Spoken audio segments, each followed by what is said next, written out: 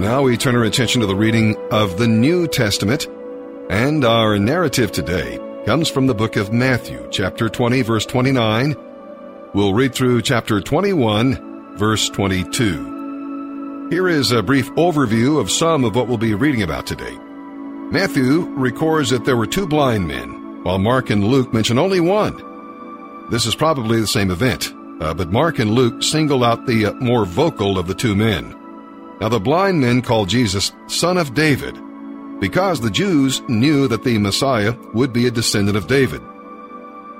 These blind beggars could see that Jesus was the long-awaited Messiah, while the religious leaders who witnessed Jesus' miracles were just blind to his identity, refusing to open their eyes to the truth.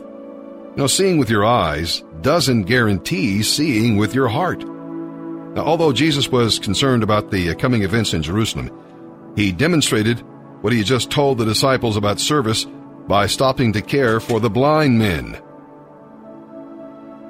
And as we read on down here to verse 22, where it talks about moving mountains by faith, this verse is not a guarantee that we can get anything we want simply by asking Jesus and believing.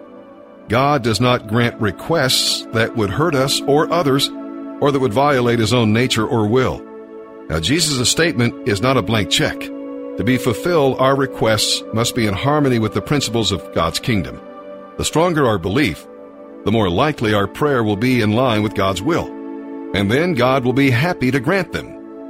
All right, let's read today here in the New Testament.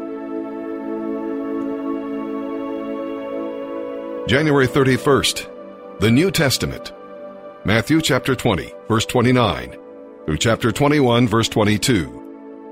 As Jesus and the disciples left the town of Jericho, a large crowd followed behind. Two blind men were sitting beside the road. When they heard that Jesus was coming that way, they began shouting, "Lord, Son of David, have mercy on us." "Be quiet," the crowd yelled at them. But they only shouted louder, "Lord, Son of David, have mercy on us." When Jesus heard them, he stopped and called, "What do you want me to do for you?" "Lord," they said, "we want to see."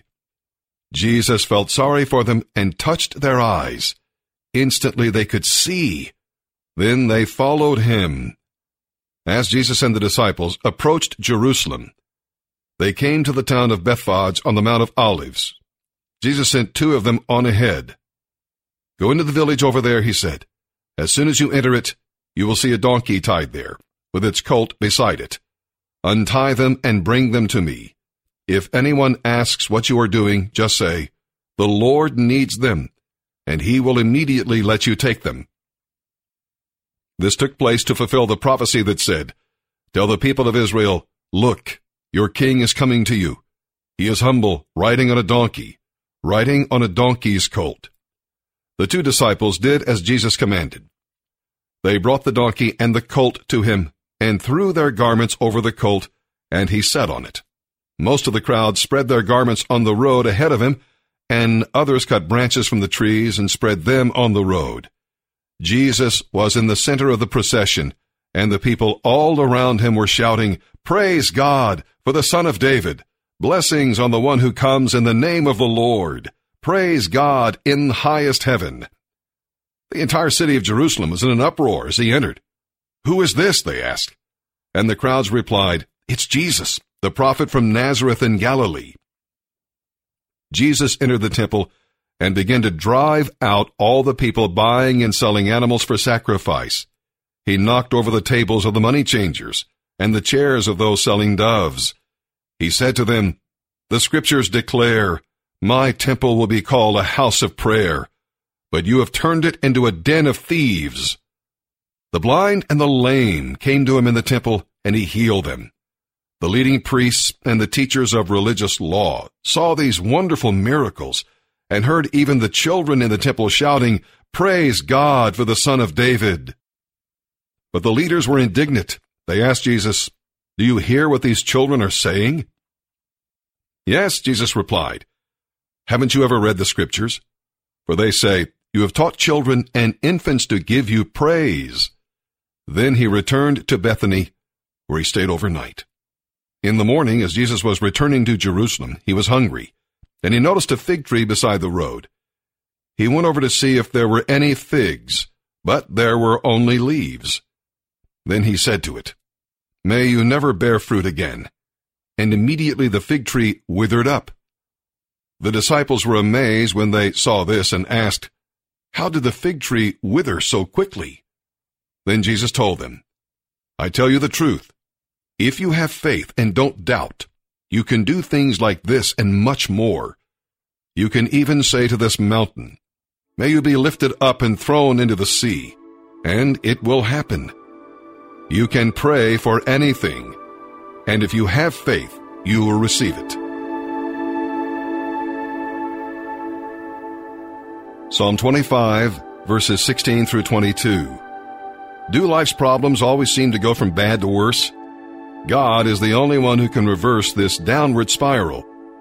He can take our problems and turn them into glorious victories. The first and foremost important step is that we, like David, must cry out, "Turn to me and have mercy." When we're willing to do that, God will do His work in us and in our situation. The next step is yours. God has already made His offer. We need integrity and honesty to preserve us along life's way. The psalm writer asks for these to protect him step by step. Honesty says, "This is the shepherd's way," and integrity says, "I will walk consistently in it." Psalm 25, verses 16 through 22. Turn to me and have mercy, for I am alone and in deep distress. My problems go from bad to worse. Oh, save me from them all. Feel my pain and see my trouble. Forgive all my sins. See how many enemies I have, and how viciously they hate me. Protect me, rescue my life from them. Do not let me be disgraced, for in you I take refuge. May integrity and honesty protect me, for I put my hope in you. O God, ransom Israel from all its troubles. Proverbs chapter 6, verses 12 through 15. What are worthless and wicked people like? They are constant liars, signaling their deceit with a wink of the eye, a nudge of the foot, or the wiggle of fingers. Their perverted hearts plot evil, and they constantly stir up trouble. But they will be destroyed suddenly, broken in an instant, beyond all hope of healing.